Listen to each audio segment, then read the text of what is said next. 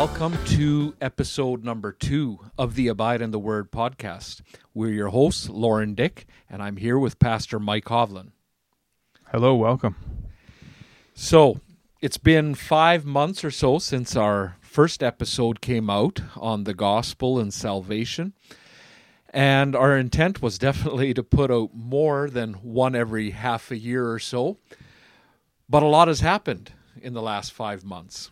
As many people are aware, here in Alberta, the government has imprisoned several pastors. In fact, currently, as we sit here speaking, Pastor Tim Stevens from Fairview Baptist Church out of Calgary, Alberta, is in prison, and he is in isolation in prison.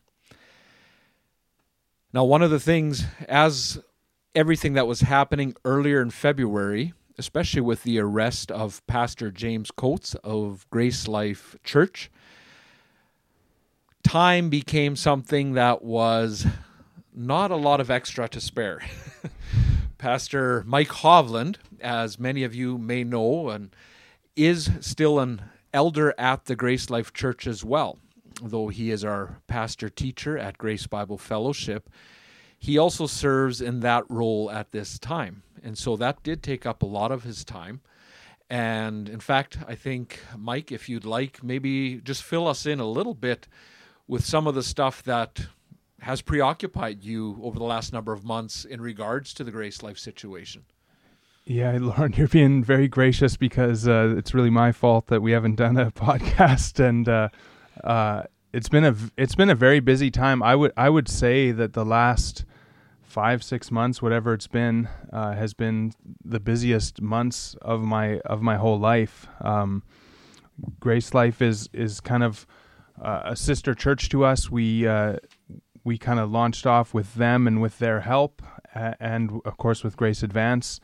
And the deal was that I'd come up here right away, but I would remain on as an elder until they get some more elders set up. And so I've been on the elder board, and of course when the head pastor James Coates goes to jail, all of a sudden the remaining elders at Grace Life and the elders in training just felt like they needed more help, and they're making decisions, and so it was weekly meetings, and even probably more like multiple meetings per week, and hours of conversation, and of course just communication around the world too, and even a few interviews, and it was just a very, very full time, and just kind of feeling pretty helpless, but doing everything that I could and that we could, not only to respond to the pandemic and everything ourselves, but also to help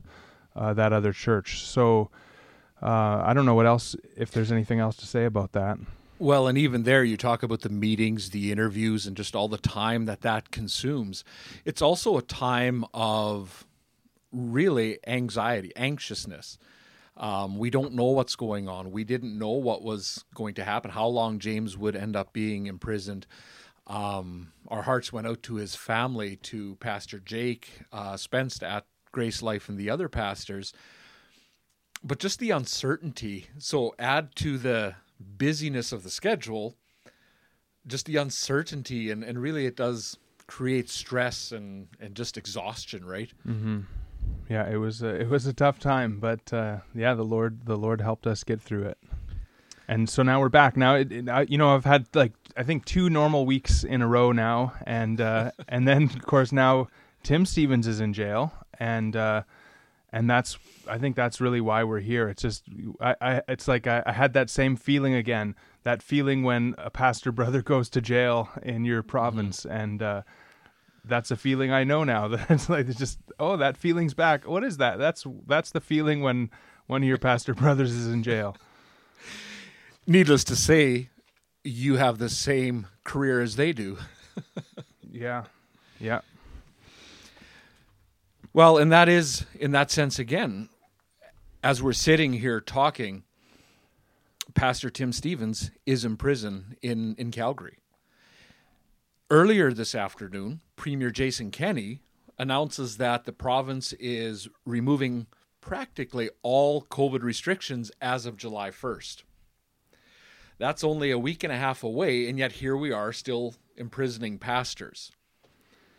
It's kind of hard to understand, what are they doing? Why are they doing this when really everything else is ramping up towards opening, but we're still imprisoning pastors, and we're still uncertain about his release or when that might be, or what he will need to agree to for this last week and a half. But that being said, it only matches the inconsistency, and if I can use the term hypocrisy, that we've seen over the last 15 months from within the government, from within Alberta Health Services, from within the law, RCMP, Calgary Police. It was last spring when a young man was playing hockey on an outdoor pond, and he was arrested and taken in for disobeying the law, right? It's just kind of surreal, everything that we've seen and heard. And again, our hearts go out to the Coates family, Grace Life, and especially now Pastor Tim's family, his wife Raquel, and their children, a larger family. 8 children. Yeah. Yeah. And they were there when he was arrested. Yeah, it's heartbreaking to watch that video, and the kids are crying and bye daddy, and the police officer, they're asking the police officer questions. They're saying, "Hey, you're arresting pastors," and they go, "Who's arresting pastors? Isn't that why you're here, to arrest pastors?" The hypocrisy and the... Well, and even in that video, the police officer responsible for the arrest of Pastor Stevens admits that he also doesn't keep all the mandates, the restrictions that are in place. It's kind of the saying that we've seen float around, rules for thee but not for me, right? And we see that from the government. We've seen that from Jason Kenney just recently with the Sky Palace scandal, if we want to call it that. Mm-hmm. Himself and several of his MLAs and staff were found to break multiple rules in their Sky Palace dinner. And he denied it. The picture was floating around the internet for everyone to see, and Jason Kenney is denying it for 5 days until he finally says, well, yeah, we sent someone up there and measured, and we found that 2 chairs didn't meet the social distancing requirements. At that point, it's hard to expect us to trust you anymore, right? I think we were beyond that already when he said that, but that maybe put the icing on the cake, if we can put it that way. Yeah, and so we thought we should talk about this. I don't see a lot of people talking about it. What's going on in Canada? I see a lot of our American friends going, "What's going on in Canada?" And so we thought, let's talk about it, and let's maybe the Lord will use this to influence some pastors and believers across this country. Believe it or not, there's a lot more going on than just a couple guys doing a podcast with some really cool accents.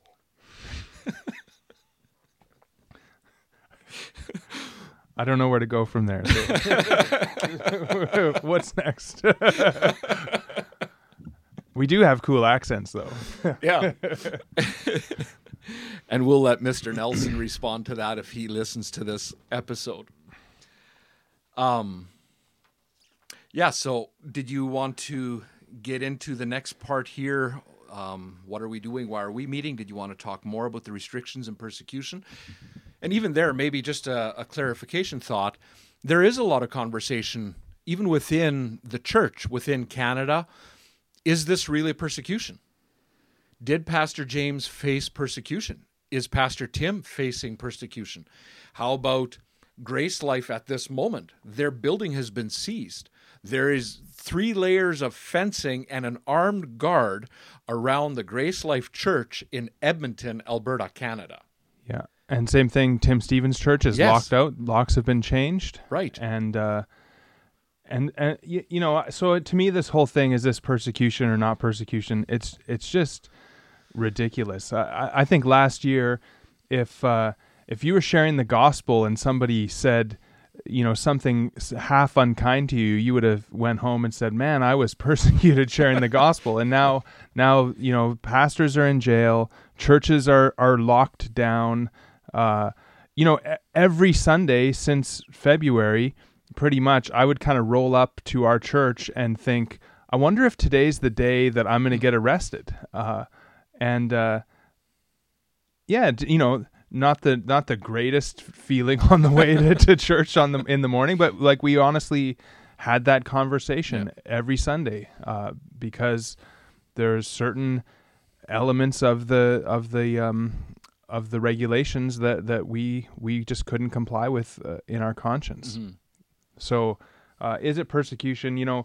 Jesus says if you're insulted, if people utter all kinds of evil against you falsely for my sake, he lumps that into the category of persecution. And, we've got this Steve Richardson article. Steve Richardson's a pastor in Ontario, and he wrote a great article, kind of, I think Wyatt Graham had written an article saying, kind of, I don't know if it was arguing that it wasn't persecution, but Steve Richardson kind of breaks it down and says, this is persecution for righteousness' sake. And when we as Christians are seeking to obey God's commandments and live righteously according to what Jesus tells us to do, to be obedient to him.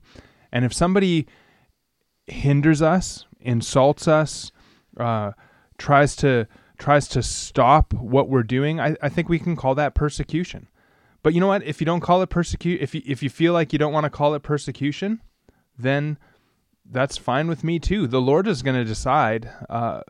But we are being hindered from, or at least it's against the law, to do what we used to do last year, and to me that's just persecution. Mm-hmm. So would you say, and I know an argument that often gets made is, well, it's not just the Christians that are facing these restrictions, therefore it's not persecution. Yeah, I think that's just not a helpful argument.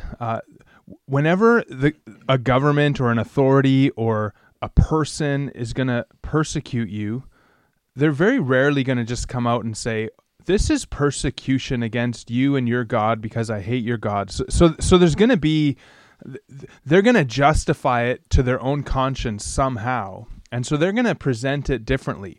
And so that's kind of the first thing. No one's going to just say, okay, let's persecute these Christians. But then beyond that, I think even if it isn't directly against a Christian or against the church, it's still persecution if it's trying to hinder us from doing what God has called us to do. Mm-hmm. If other people are hindered as well, maybe we could say they're persecuted. Maybe we could say the restaurant owners are persecuted and the churches are persecuted. I don't know what you call that category, but just because it's broader than just Christians, it doesn't make it not persecution. And I would agree with that. And actually that reminded me of, well, really, Steve Richardson makes that argument in this article as well, where he actually makes the comparison with Daniel. And to quote, by that definition, what Daniel experienced wasn't persecution because the king's law applied equally to everyone. Actually, Daniel was still allowed to believe what he wanted. What got Daniel into trouble, predictably, was his inability to comply with a law that prevented him from praying to God, even though just temporary. Daniel didn't comply. He didn't alter his behavior, even temporarily, and because of it, he was thrown to the lions. And so, we see there, it wasn't just Daniel. It wasn't just those that believed in God to which this rule applied. It was to the whole nation. But Daniel didn't follow it, so we've never heard someone make the argument that he wasn't persecuted for it, right? Yeah. So then you kind of go into, well, why are people making this argument? And I think Steve Richardson does a great job by saying in his article that this is persecution for righteousness' sake. It's persecution on Jesus' account, and So just regarding the argument, if this is still persecution, even though it's not specifically geared towards just Christians. And Steve Richardson makes the argument that this is still persecution for righteousness' sake, because all the things that we're asked not to do are still deemed to be acts of righteousness, right? Mm-hmm. I think of his that argument again for Daniel, even though it isn't just for the believers, for those who believed in God, it was for everyone, but it specifically stopped Daniel from doing that which was asked of him. And if we can make that parallel with the church today in Alberta, so yes, businesses other than Walmart, Costco, we all seen the pictures of those places being packed with people, hundreds of people, while the churches were only supposed to have 15%. But other businesses and buildings, and they aren't called by God to sing, to pray, to fellowship together, all the one another's. So in that sense, though it's meant to be a broad sweep across all of society, some of these restrictions were specifically affecting the church, places of worship. And I think in those areas it would be safe to say that it was persecution, even though it was a broad mandate, right? Yeah, and that reminds me what I wanted to say is that even we've got this. Why do other believers want to argue that this isn't persecution? And I think ultimately, and I think Steve does a good job of saying this, is that it's because if they're not doing the righteousness that results in persecution, it almost condemns them and convicts them. Right. And so, I don't know what other motive you would have. Why are we going out of our way to argue something's not persecution when 2 years ago we did? I think if you're not being persecuted and others are, and you're going, well, you want to kind of make yourself be righteous. You want to justify yourself, and so you got to kind of say, well, hey, that's not persecution. Those guys are just facing trials for other reasons, right? So, maybe somebody like Wyatt Graham could look at that and he could reply back to me and tell me what he thinks about that. But it seems to me there's not really much option. We're doing, and actually, if you would just read that last little bit of what Steve says there. Yes, so, and I quote here, until 2020, the saints considered gathering for worship righteousness. Until 2020, the saints believed that submitting to the authority of Jesus Christ over his church was righteous. They believed that it was righteous to sing his praises, righteous to turn no one away, righteous to greet each other with some symbol of affection beyond a wave, righteous to exclude only the duly excommunicated, righteous to do worship how God commanded, and righteous to render to Caesar only what was his. And I'll just read his little response to that quote that he wrote there. So how can there be room for disagreement? What's needed is not more latitude. What's needed is repentance. And I think that ties in with what you were saying for the people and the Christians that aren't recognizing this as persecution. Is it because there's a sense of guilt? And I know this is a broad statement, but maybe a sense of guilt for some that they know and understand that they've been willing to compromise in some of these areas. They've been willing to allow, quote unquote, Caesar determine how their worship should look like for 15 months. Yeah. Yeah, and I I can already sense some people are going to be uncomfortable with that idea, and I think that's really what I wanted to kind of get into is just to kind of set some parameters, maybe help us think about these things. some of these arguments I'm not gonna just fully make because they've been made. The first place where I think we need to start is that, and we've heard this so often throughout this whole thing, is Christ is the head of the church, and the Lord Jesus Christ is the one who builds his church. He's the one who designed the church, planned the church. He's the one who bought the church with his blood, and he, as the head of the church, is the one who tells us what to do. We don't decide what we do or how we're going to do things. We follow the head. Right. And so, and I would just say, like, you want to see more about that, then you should look at Lloyd Jones's commentary. Look at the statement, Christ, not Caesar, is head of the church, that MacArthur put out. There was Tom Askell and Jared Longshore did some great work on that early on in the pandemic. And so I don't want to really say too much more than that, but fundamentally, each local church has to and really must allow Christ to be head of the church. Right. Yeah. So that's kind of if you're doing something because the government told you to do something, that's a sin. And I'll be that strong on that there's this fundamental principle: Christ is the head of the church. We don't let anyone else do that. You don't let the little old lady in the front row tell you how the church should be run. You don't let the government tell you how the church should be run. You don't let an angel tell you how the church should be run. Christ told us how the church should function, and it's revealed in his word. And so fundamentally, we got to do that. Right. Now, that being said, who in the church is primarily responsible to make sure that the headship of Christ is honored? And I think it comes down to the elders of a particular local church.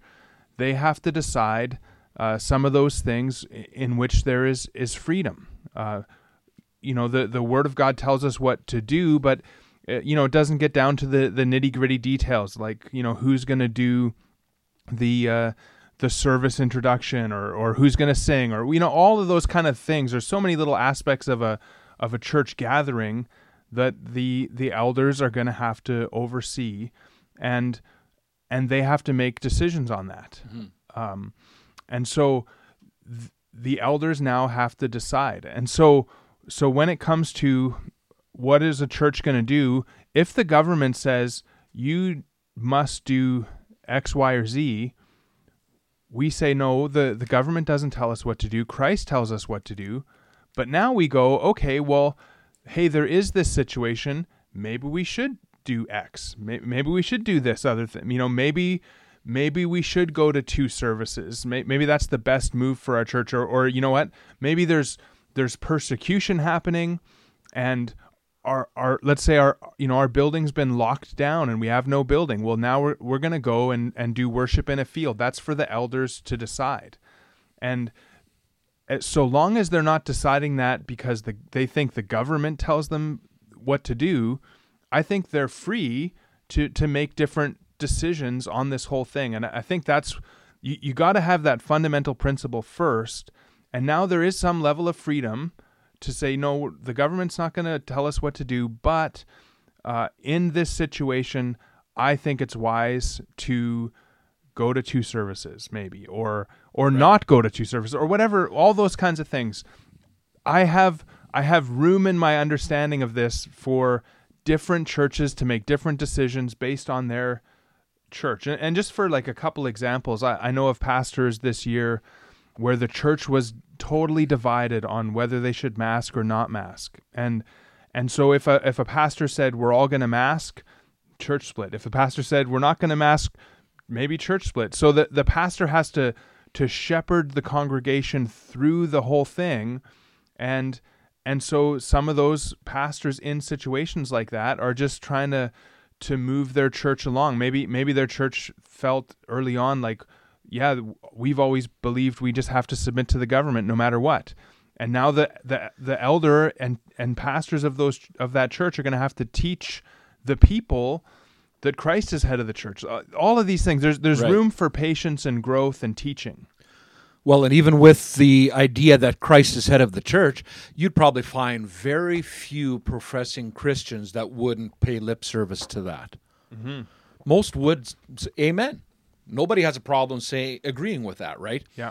But maybe where that teaching comes in and that discipling comes in is the practical, how this looks in practice then, right? We can agree Christ is head of the church. We have good orthodoxy there. Yeah. But how about the orthopraxy? What does this then look like? Do we submit to the government? And I like what you said regarding, maybe going to dual services. Many churches, good churches, have more than one service. At the end of the day, if you simply don't have room for everyone that wants to attend, you may have to explore different options that way. But again, those decisions are made through prayer and consultation of the elders of the church, whom Christ has appointed as rulers of the body until his return as his under-shepherds, if we can call it that way, but not the government. Yeah. Don't do this because the government demands it, right? I think that's kind of what you're getting at as well, right? Yeah. So that's got to be the fundamental principle, and then there is some, I believe, some freedom to, as pastors, to shepherd your church along in the response to any situation that comes along, but at a certain point, and this is where we can maybe get into this. There's got to be a point, as even as the understanding of what the virus is kind of coming out. And I know our church, we early on in the pandemic, we said, oh wow, what is this pandemic? And we saw people falling over in China on the videos and all that, and we actually ended up losing our building anyways, and so we went to some live stream services for a while. And just to clarify for anyone listening to this, whenever you hear us use the term pandemic, picture us using air quotes. Okay, yeah. Don't picture like thousands of people dying and falling all over the street. Yeah. And that's what ends up coming into this whole thing is unless your head has been in the sand this whole time, early on we've thought maybe it is a pandemic. We thought, wow, maybe people are going to be dying and this is really serious. And over time, though, there's got to be a point where you go, this is not about health. And I think our community almost proves that without a doubt. Like, if it was about health, you wouldn't have just selected churches getting shut down. The only churches that have been shut down, the only pastors that have been arrested have been the vocal ones. And really, they're the ones that the mainstream media has picked up on and really shed a spotlight on.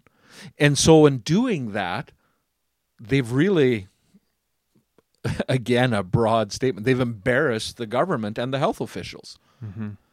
Because here they are in their super spreader events every week, week in, week out, endangering thousands of lives, but nobody's sick. Nobody's dying. Yeah. And in saying that, we want to be sensitive to those. COVID has wreaked havoc on some people's lives and their health conditions, and we know people have lost their lives, and we're not belittling that at all. Mm-hmm. Death is always sad, and it's our hearts go out to the families that lose loved ones, no matter for what cause.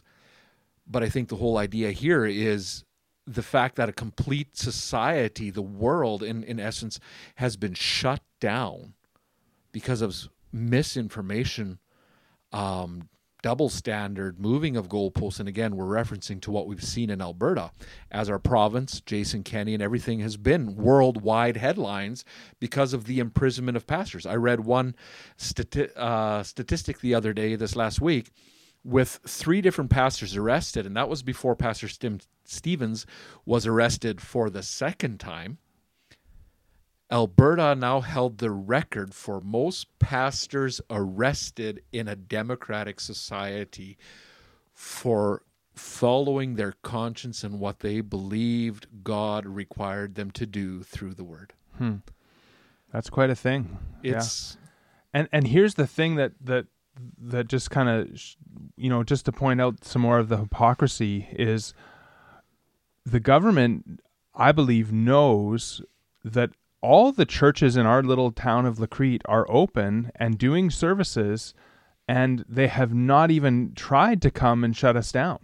So if they were really concerned about our health and safety, then they would come and shut us down before we killed everyone. But guess what? Most of the people, I think, in this town have had COVID or been in very close contact with it. And for the most part, just like the statistics say, is it like 99.7% or something like that recover? If you're under 60, I'm not even sure. It's fairly high. I haven't run the numbers over the last number of months, but nothing has either convinced us that they've gotten worse, right? Yeah, and we've seen that in our own situation. People have had COVID and they've recovered. Very few, if any, have had to go to the hospital, and just to think that we would have shut down our church for that is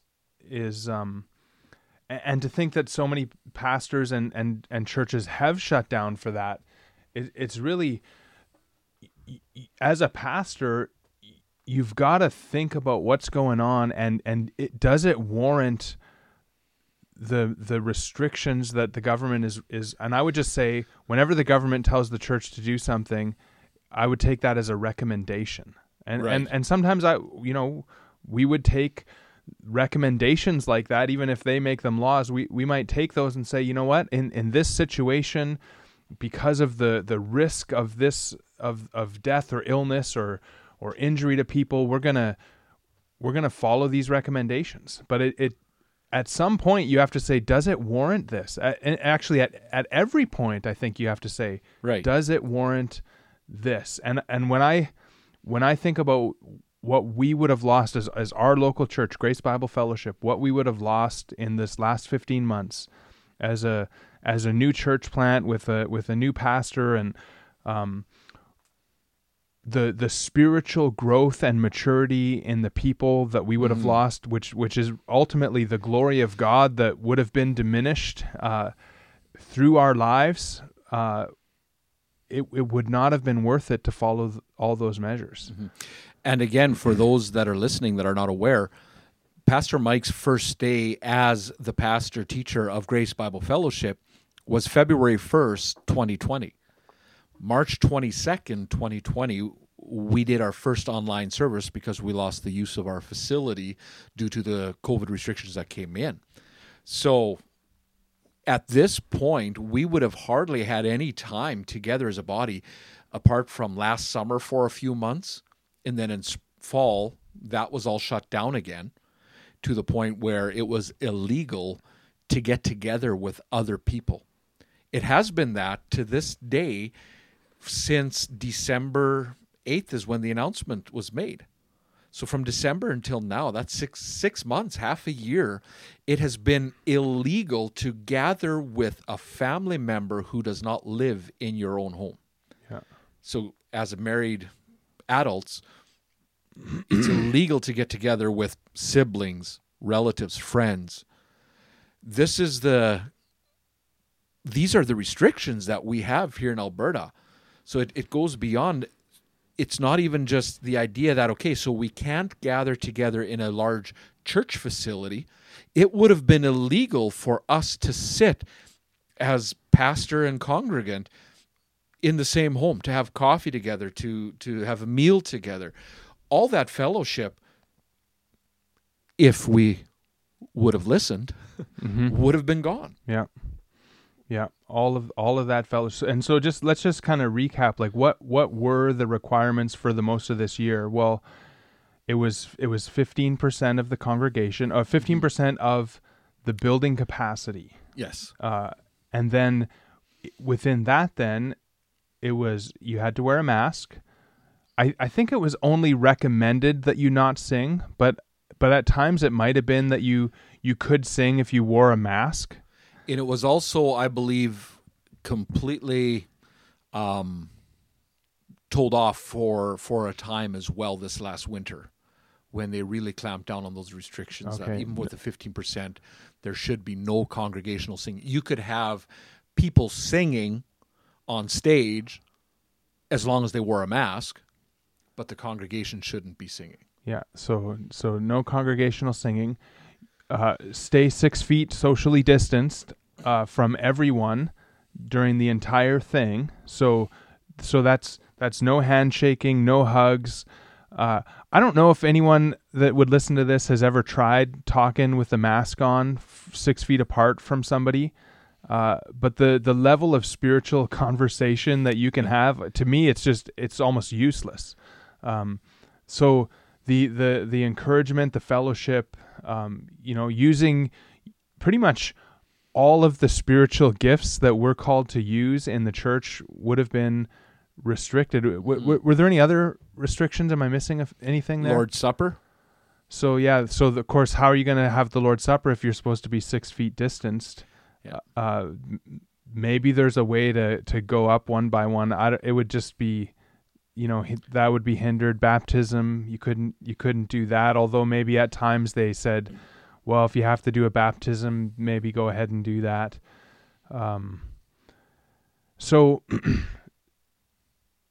now I've asked some pastors who told me they were complying with these health regulations this whole year, and so to those who maybe have tried to do that or are doing that, I would just want to ask, first of all, did you really do that? If you really believe that the government can tell us or that we should do that, did you really stay 6 feet apart, wear a mask at all times, not sing?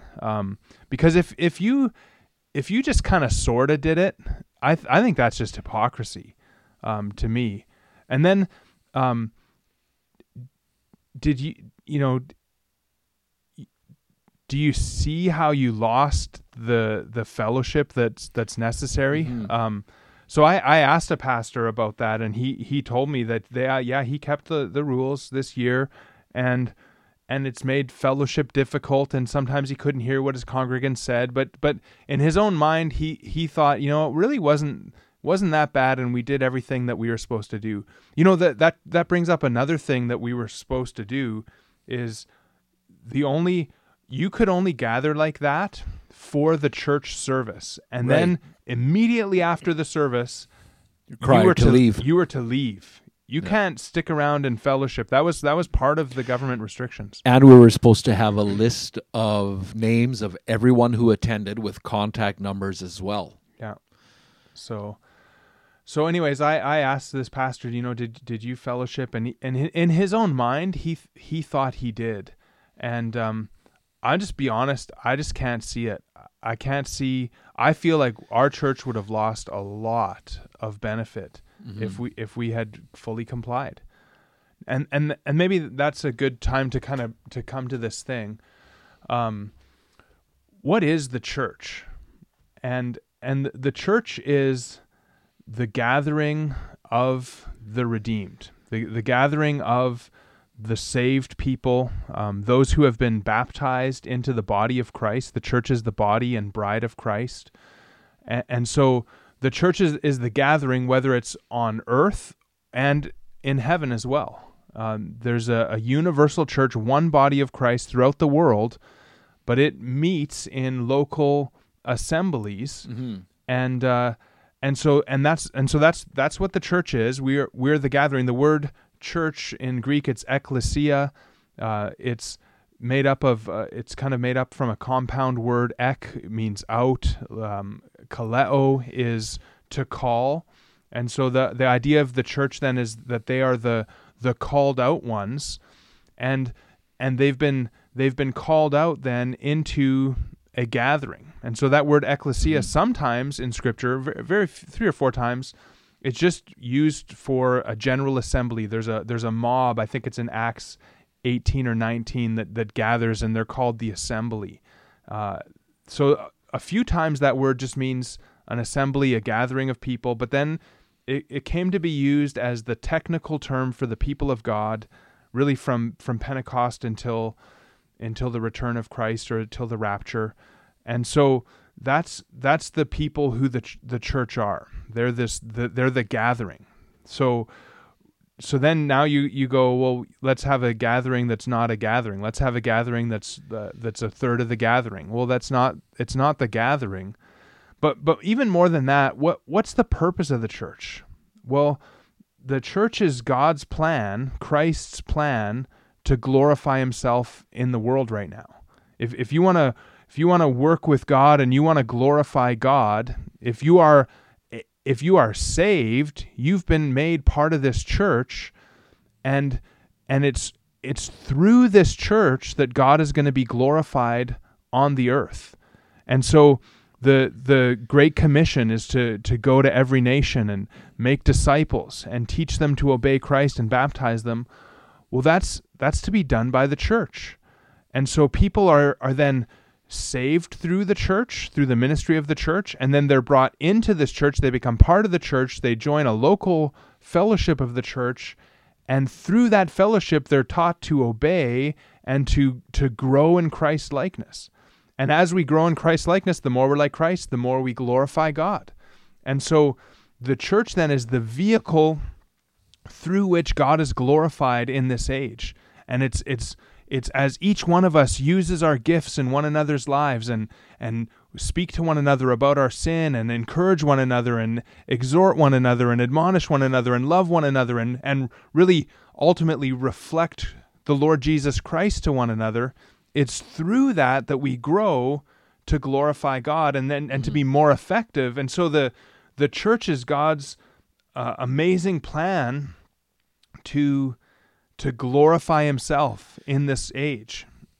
And if we and the majority of that happens as we gather together, not only on Sunday morning, but even in fellowship at other times, and minister to one another. And so if we neglect that, we are denying our ultimate purpose, which is to glorify God and enjoy him. And so sometimes I wonder, and this might be a little bit harsh, but I wonder if a lot of Christians haven't experienced that kind of fellowship and they don't even know. Right. And all they do is they show up at church, they listen to something for a bit, they sing a few songs, and they go home unchanged.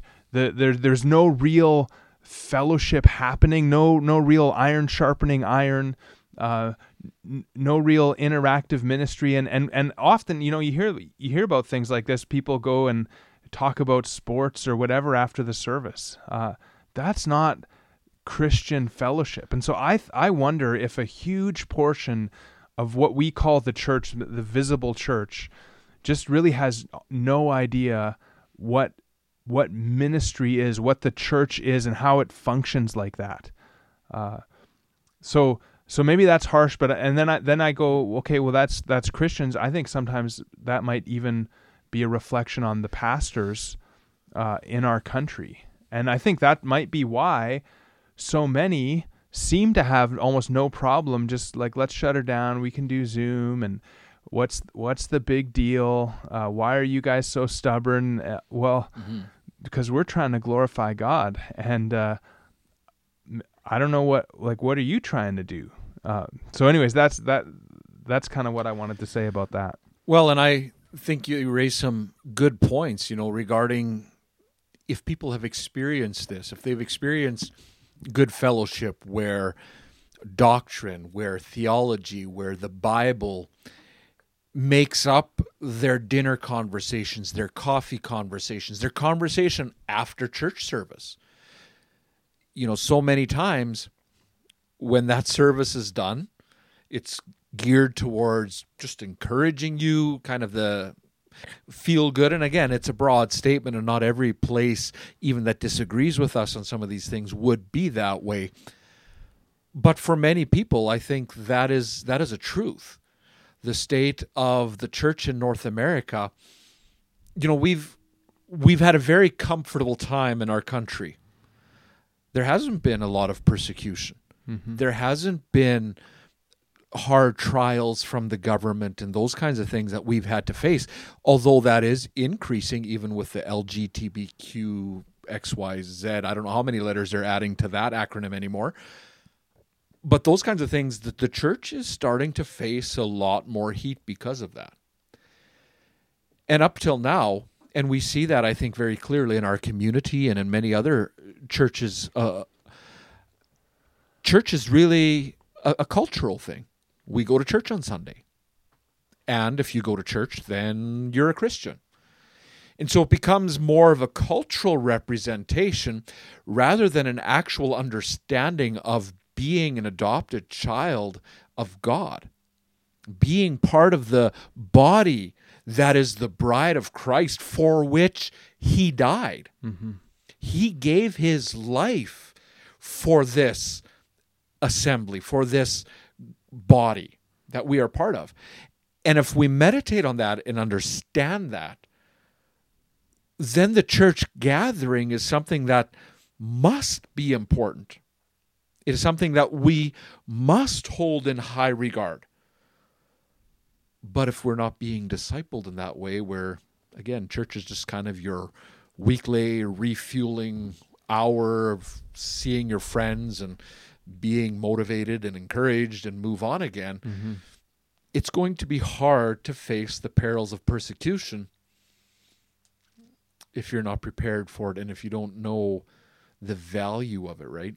Yeah, and that's what I wonder is do so many people, do so many so-called churches just have no understanding of what the church is, how important it is, and I remember seeing something very early on in the pandemic. It was and I remember the quotes on the pandemic there, but I remember seeing something on Twitter, and it was something like, does the church have an ecclesiology sufficient to warrant its own existence this year? Right. And I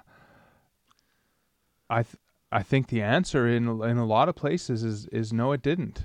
And mm-hmm. And that's why we're doing this podcast right now, is because I just thought, I got to speak to this. We got to speak to this. And that maybe transitions into the next part is, we felt like we have to speak to this because so many aren't. Mm-hmm. And is that where we want to go next? Or I had some practical with that. That's who we are and what we're doing, why we're meeting. But maybe you wanted to add a little bit more to the practical government side, or in regards to why we're meeting. Sure. Or yeah. Continuing. Yeah. Well, and that's been something where, and we've talked about it obviously many times throughout the last 15 months. Why continue to meet then? So there's the theological side that you just covered. We are the bride of Christ. We are his children. We belong to this body called the church, the called out ones, an assembly, which I've never seen the word assembly used for an individual on his own somewhere. Maybe if we want to take some scripture out of context and kind of fit in with popular thought, we could just say, well, where 2 or 3 are gathered, Mike, yeah. Right? Yeah. There is church discipline. Yeah. But we see a lot of that kind of hermeneutic, eisegesis happening. I think we reference to Romans 13 as well in regards to government. And that is a passage that we often hear, right? Well, Romans 13, you see it on social media. You see it on Facebook, on Twitter. Romans 13. Yes, Romans 13, mm-hmm. where God appoints the government for good and to destroy evil. Yeah. Right? And God appointing the government also gives us the clear implication that God has the authority over the government, which we all know. Mm-hmm. But even in that text, just to throw that out there, that, well, Romans 13 tells us to obey the government. Yes, but we would all agree that we obey God above the government. Nobody argues that either. And so to simply blindly obey the government in regards to the church, well, as you covered already, Christ is the shepherd. He's the head shepherd of the church. And he has never given the government any responsibility to dictate matters of worship or conscience. And in fact, I'm going to quote you, Pastor Mike, from your sermon that you did on December 13th. And for anyone listening who has not listened to it, you can go onto our website or our YouTube channel and listen to Pastor Mike's sermon that he taught on God, government, tyranny, and submission the weekend after Premier Kenney made it illegal for the church to gather, for families to gather, and for all that. But in that sermon, I've used this quote before that you used in that sermon, that the government steps outside of its bounds of authority in matters of conscience and worship. And I know I'm not quoting word for word here at the time, but the idea is that they are outside. God never gives them the responsibility to dictate any matter when in regards to worship or conscience. That's given to the church. The elders of the church are the under-shepherds of Christ. So the government in civil matters, in civil areas, yes, they have authority and they have responsibility, and we submit to that. And actually that word submit is important because I think earlier you said obey, and there's obviously a close relation between submission and obedience, but ultimately we're not even called to obey the government so much as we're called to submit to the government. And when the government steps outside of their boundary, their sphere, and starts telling the church or the individual what to do, and they're going against God, our job is to continue to obey God, but yet as we obey God, we submit to the punishments and restrictions that the government gives us. And I think that's important, and I think that's why when you look at James Coates' arrest, or you look at the way that Tim Stevens prays with his family, says goodbye to his kids, and nicely gets into the car, I think that's what a Christian response is. I think the authorities who are arresting the pastor should almost feel blessed to arrest such a gracious, godly person who's submitting to them, even though there might be some conversation and stuff happening. I think that's what it means. It's like, we're going to do what God tells us to do, and then you guys can just do whatever. And I've told our MLA this, you can just do whatever you want to me. If you want to come and arrest me, come and arrest me. We're going to continue to obey God. And if you feel like that deserves a beating or an arrest or whatever, we'll submit to that, and we'll take that in Jesus' name. And so that's what we're called to do. Well, and even on that note, the MLA, the premier, I don't think they want to push too much authority, because there'd be 1,000 witnesses to their own breaking of the COVID restrictions, right? And I think that's something that, even again, if we make this more personal in regards to Grace Bible Fellowship, we live in a community where we've seen so much of that, right? We're called to not gather, not get together with our family, but our own government officials aren't following all the restrictions.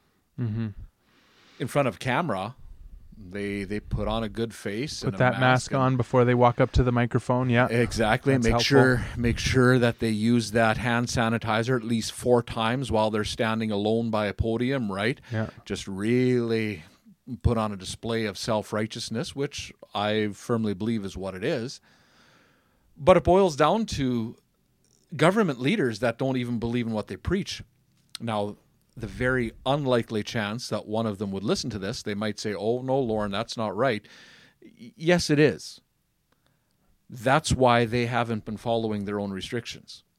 Jason Kenney has been caught not following the pictures out there on the internet. That's not up for debate. We know of MLAs that themselves have said, no, they don't follow all the restrictions. Mm-hmm. They're putting on a face out there because of the fear of, quote unquote, overwhelming our healthcare system. Well, they've sacrificed the potential health, lives, businesses, well-being, mental well-being of literally millions of people for a what if.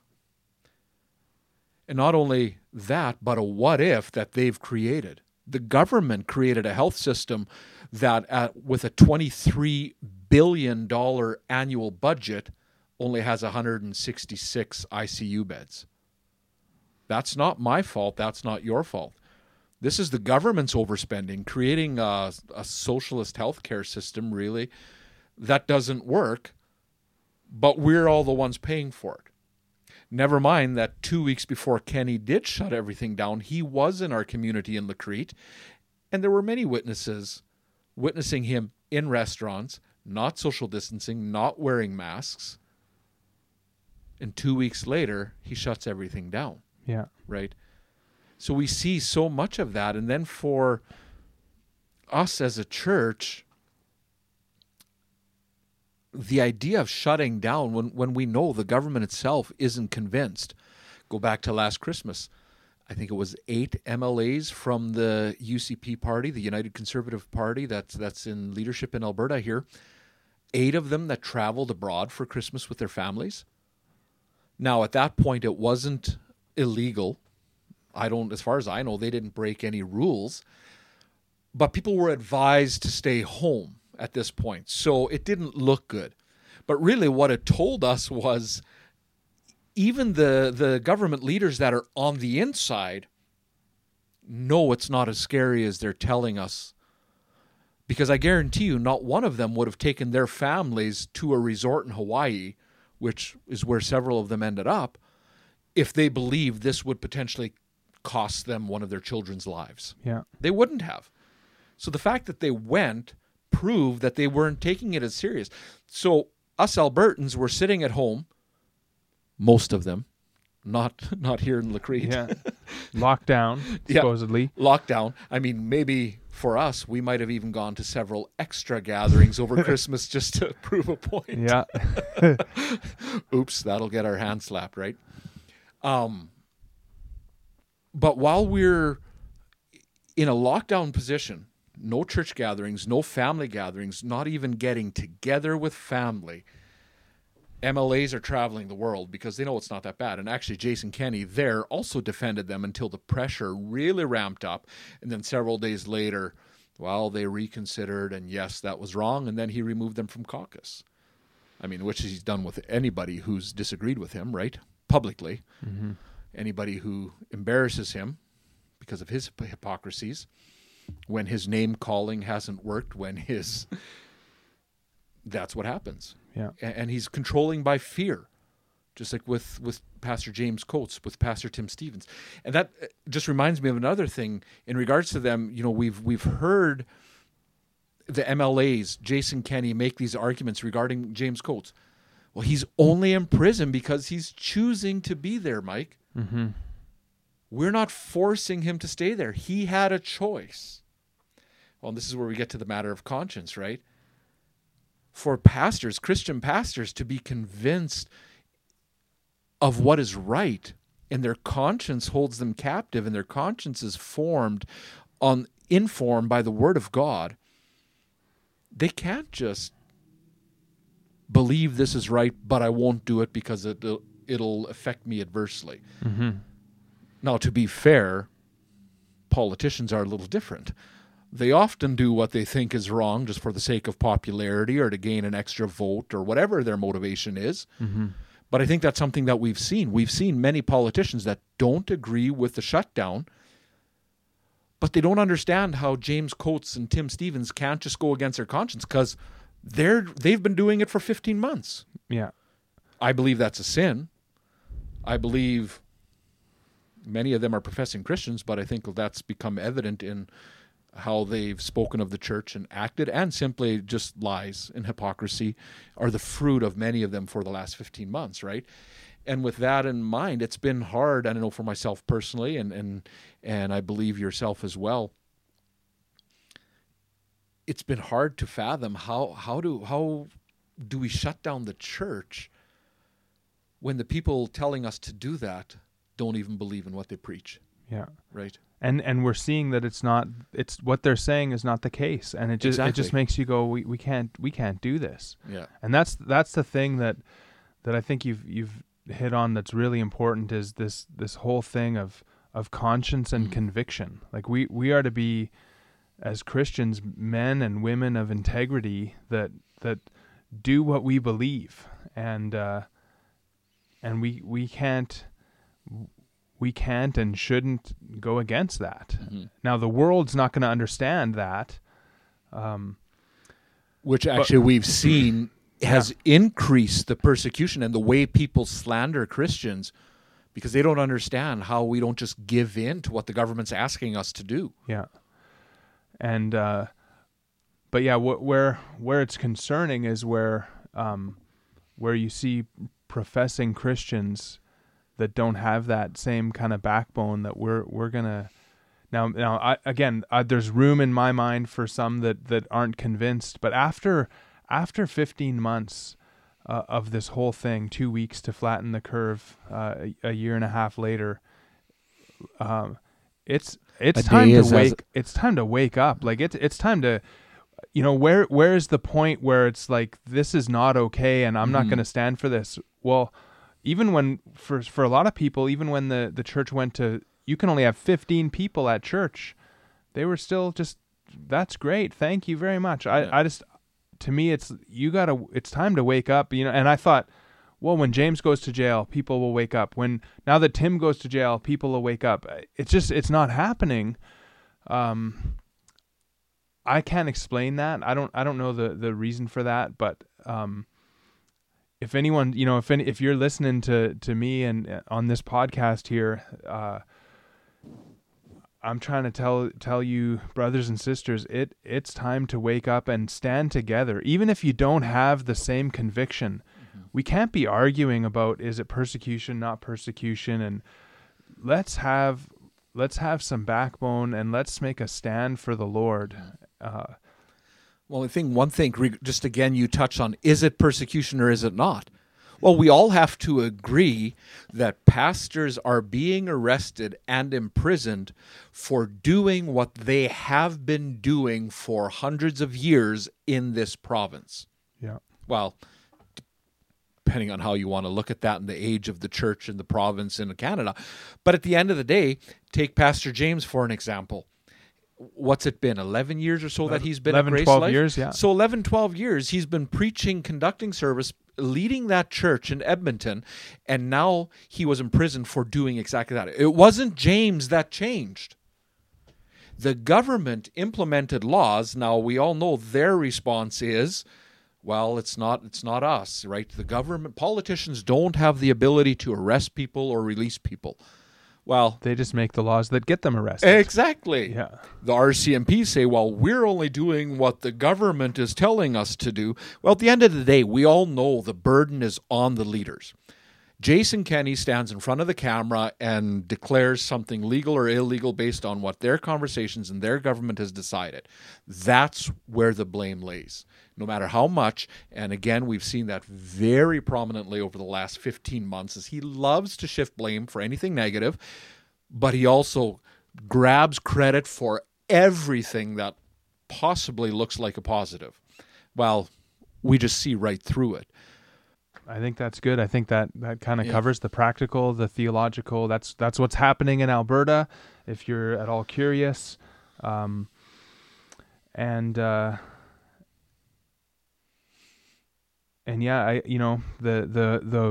response by other Christian leaders and people in this province has been, and this country in Canada has been discouraging, to say the least. And it's sad. I think about some of these prominent Canadian ministers and pastors, and there's just no, I've heard this often, the silence is deafening. and our brothers and sisters are being arrested. Tim was arrested for doing outdoor service. Exactly. Like 2 days before it was allowed to have, like, I don't, like, we haven't been following all the regulations, and we haven't been like following them. Like, what even are they? Because it's just changing, and it's just we're gonna do church, and so I haven't been following it. But I think as of now, he would have been allowed to have that service. In 2 weeks for sure. In July 1st, it's supposed to be open. As of right now, I believe your outdoor gatherings are allowed to have a max of 20 people with social distancing. Okay. I would have to confirm that, but I believe that's roughly where it's at. So he probably was still breaking that. Yeah. But at the end of the day, the idea of this church gathering outdoors in a field outside, and he had RCMP officers show up because the helicopter spotted them, circled them, ratted them out, and here we are. Yeah, it's unreal. So that's what's happening in Canada, and honestly, I don't know if it's going to be done in 2 weeks. Our job is just to be faithful to the Lord, whatever comes. Try to be submissive and respectful to the government, and yet at the same time, at times, exercising the remaining freedoms that we have, and trying to do our job to also speak to the government, although at times it feels like nobody's really listening. And I think it feels that way, but I think the reality is they are feeling the pressure. In some of my personal conversations with some of the politicians, the social media backlash after James's arrest, they've felt it. And I know the idea has been, we need you to back off. We're in a lot of pressure. Well, take your tyrannical laws, put them aside, and we won't bug you anymore. Yeah. Right? At the end of the day, they're creating their own situation. They're sticking their hand into the fire and then crying to us that their hand hurts. Well, take it out. It's that simple. Stop making bad laws. Stop taking the freedoms away that you promised us when you were elected. Stop doing that, and this will change, right? So the social media backlash has definitely impacted them, and now I'm not necessarily going to be calling for a social media onslaught. Everybody can do their own thing. We spend time on Twitter and Facebook, and we've been involved in some of that, and that's all good. But they have felt the pressure. And so those are ways that we can do that. We can email, we can reach out to them, and maybe just a quick shout out to some other organizations here, if you don't mind. One, Sheila Gunn Reid. I know you've met her, right? Just on Twitter. Yeah, okay. I haven't met in person. So as many no, we did meet. I forgot about the time. Yeah, we did meet you once. did meet in Edmonton, in front of Grace Life Church when it was locked down. Yeah.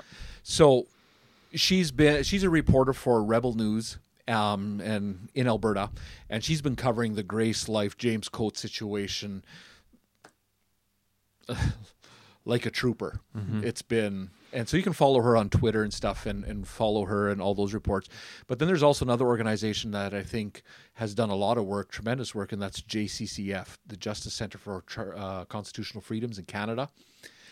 Did you want to touch base on that a little bit and who they are? No, well, the Justice Center for Constitutional Freedoms, James Kitchen there is a lawyer defending both Tim Stevens and James Coates, and has done a great job. Also, Leighton Gray has joined them as well.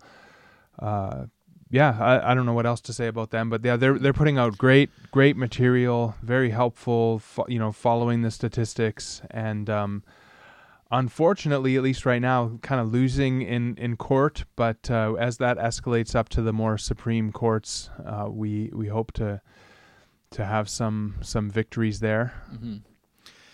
And just to throw in, they've done all this defense work pro bono, all free of charge for both the Coates family, Grace Life, as well as the Stevens family and the Fairview Baptist Church and any others that they represent. They're a pro bono organization that work on donation. And I know when Pastor James Coates was in prison, that was often a request that Aaron made at that time, his wife, was that if people wanted to give to that organization, as they're really doing a tremendous work in regards to defending churches, pastors, and many others, not just them, right? Yeah, so the constitutional freedoms of the country. Yeah. So just a quick shout out to them and the work that they've done, and Sheila Gunn-Reid and the work that she's done in covering this and actually bringing the truth to that. So I think that's value in that as well. Well, again, I think just an appeal to anyone who may be listening to this, who may still be on the fence. We hope that maybe we've been able to get you to consider some of these things, to think about Christ as the head of the church and how the government oversteps their God-given boundaries when they try to interfere with what worship and church and those things look like. Consider that. Consider your elders. I know from my side, pray for your elders. We pray for Pastor Mike and for the elders in other churches that have been faithful. There's others, a handful of others across our nation that are facing charges, fines. We've been mentioned Steve Richardson multiple times here, and he just put on social media the other day of the potential fines and jail time that he could be facing for remaining faithful. Pastor Jacob Rayom, Aaron Rock. You may know some names better than I do, Pastor Mike, but pray for these men. Pray for the church. Trust in a sovereign God who does all things for our good and for his glory. And knowing that the church will rise. And I believe it was Pastor Tim Stevens' last words before he climbed into the cop vehicle being arrested was, Christ will build his church. Yeah. It's just a blessing to be part of it rather than to sit back and with our head in the sand and question that, right? Yeah. And so I think, an appeal to anyone out there to consider these things and pray about it and speak to your elders, or if you are an elder, be in the word and prayer, talk to others, and be faithful. Faithful to the word and to the call of Christ to shepherd his flock. Did you have anything else, Mike? No, that's great. I think not, that's great. I would just like to end with 1 Peter chapter 5. So I exhort the elders among you, as fellow elder and a witness of the suffering of Christ, as well as a partaker in the glory that is going to be revealed. Shepherd the flock of God that is among you, exercising oversight, not under compulsion, but willingly, as God would have you, not for shameful gain, but eagerly, not domineering over those in your charge, but being examples to the flock. And when the chief shepherd appears, you will receive the unfading crown of glory. And I hope that encourages all the elders out there, as well as to you, Pastor Mike. We've been, as a congregation, as a church, Grace Bible Fellowship has been very thankful for your leadership during this time. So we thank you for that. Thank you.